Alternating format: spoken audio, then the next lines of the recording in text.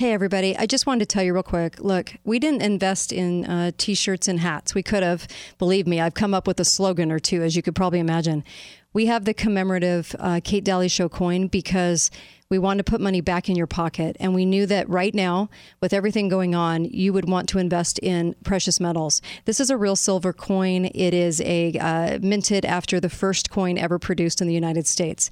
It has a piece of history that I love. And it has the Kate Daly Show on it. Be faithful, be fearless. Comes in a beautiful case. $99. And most of that goes to the show. But it is going to put money back in your pocket. And I do think silver's only going up. I wanted to make sure that you got something out of that, out of helping Truth in Radio. We're up against a lot because shows like this don't go on for a long time because corporations usually edge us out.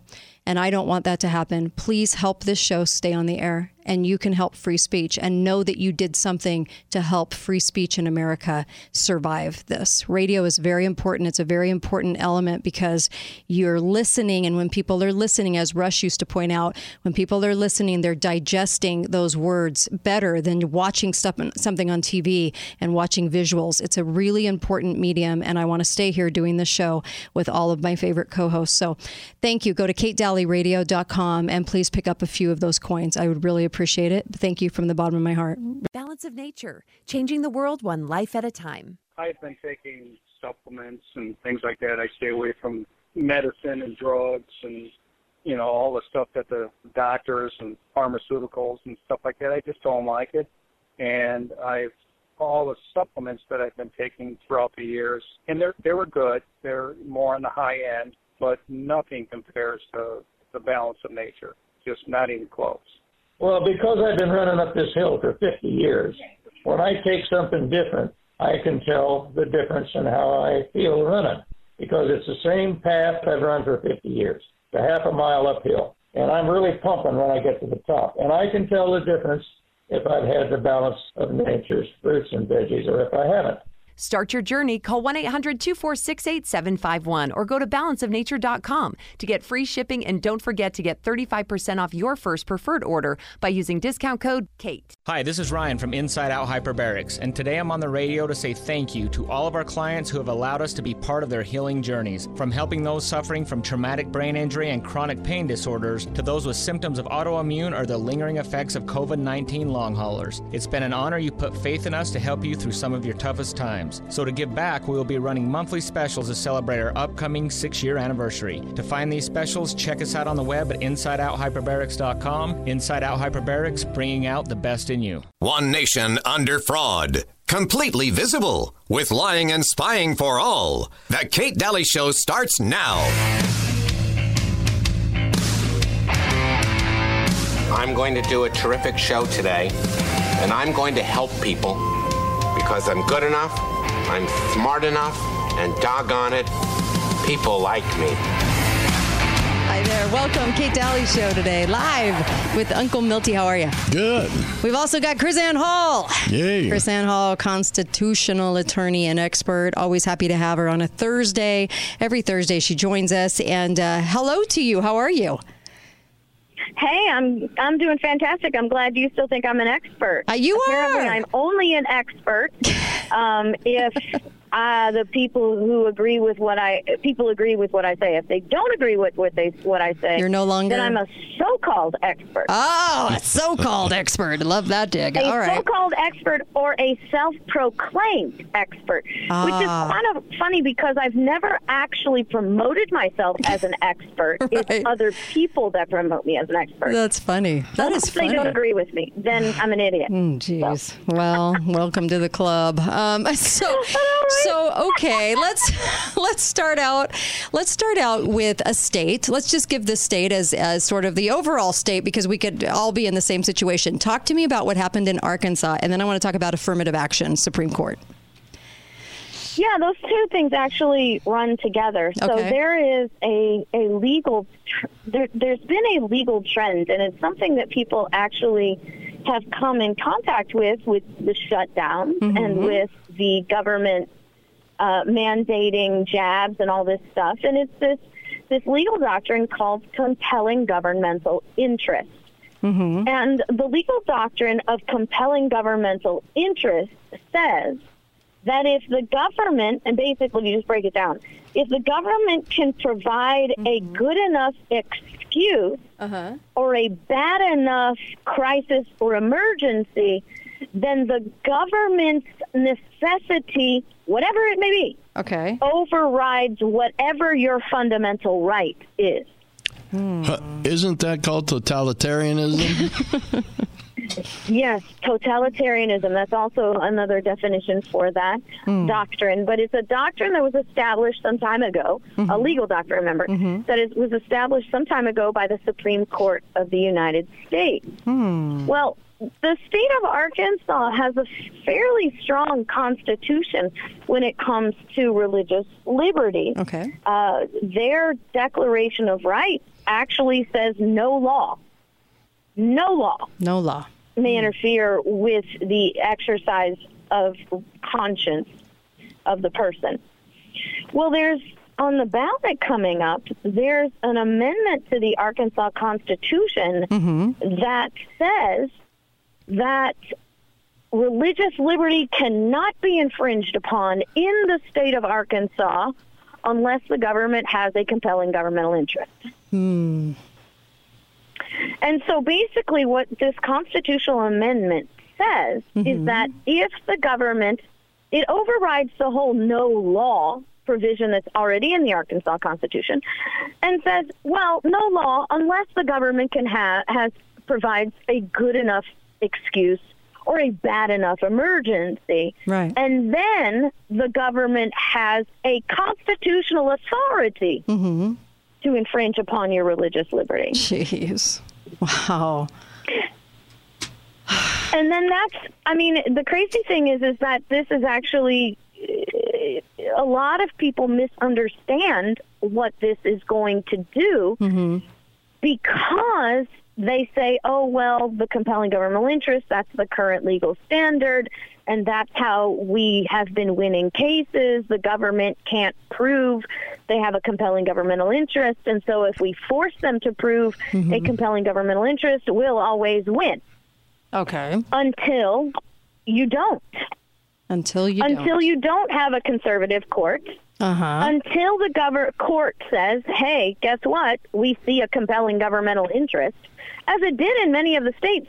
And as we were talking about off air, how the district court said that airlines can make you wear a mask. That would be based on a compelling governmental interest standard.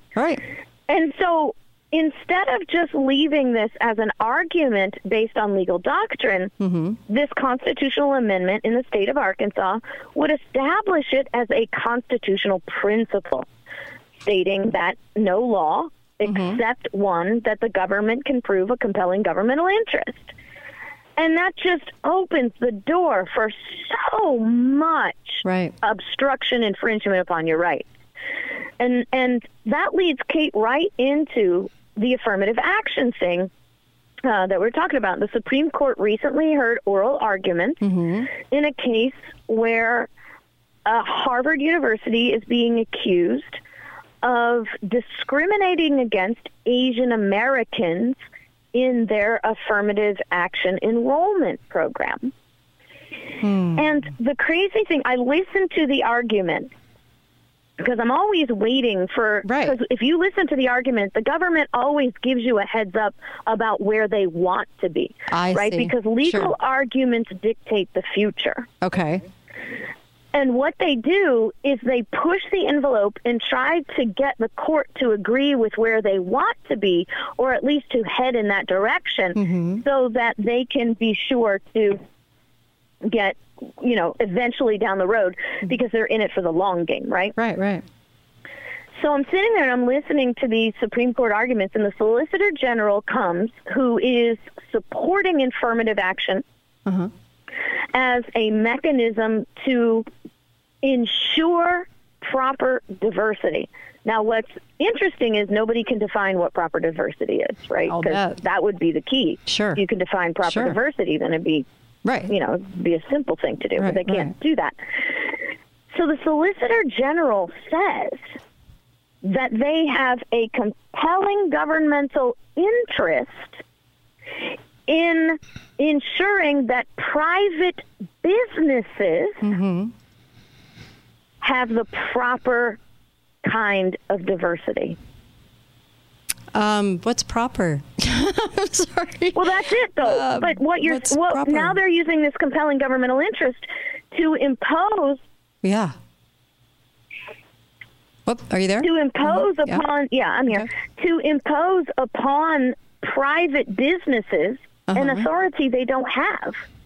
Yeah. Right, because the compelling governmental interest is only supposed to be applied on persons and businesses that take federal funding.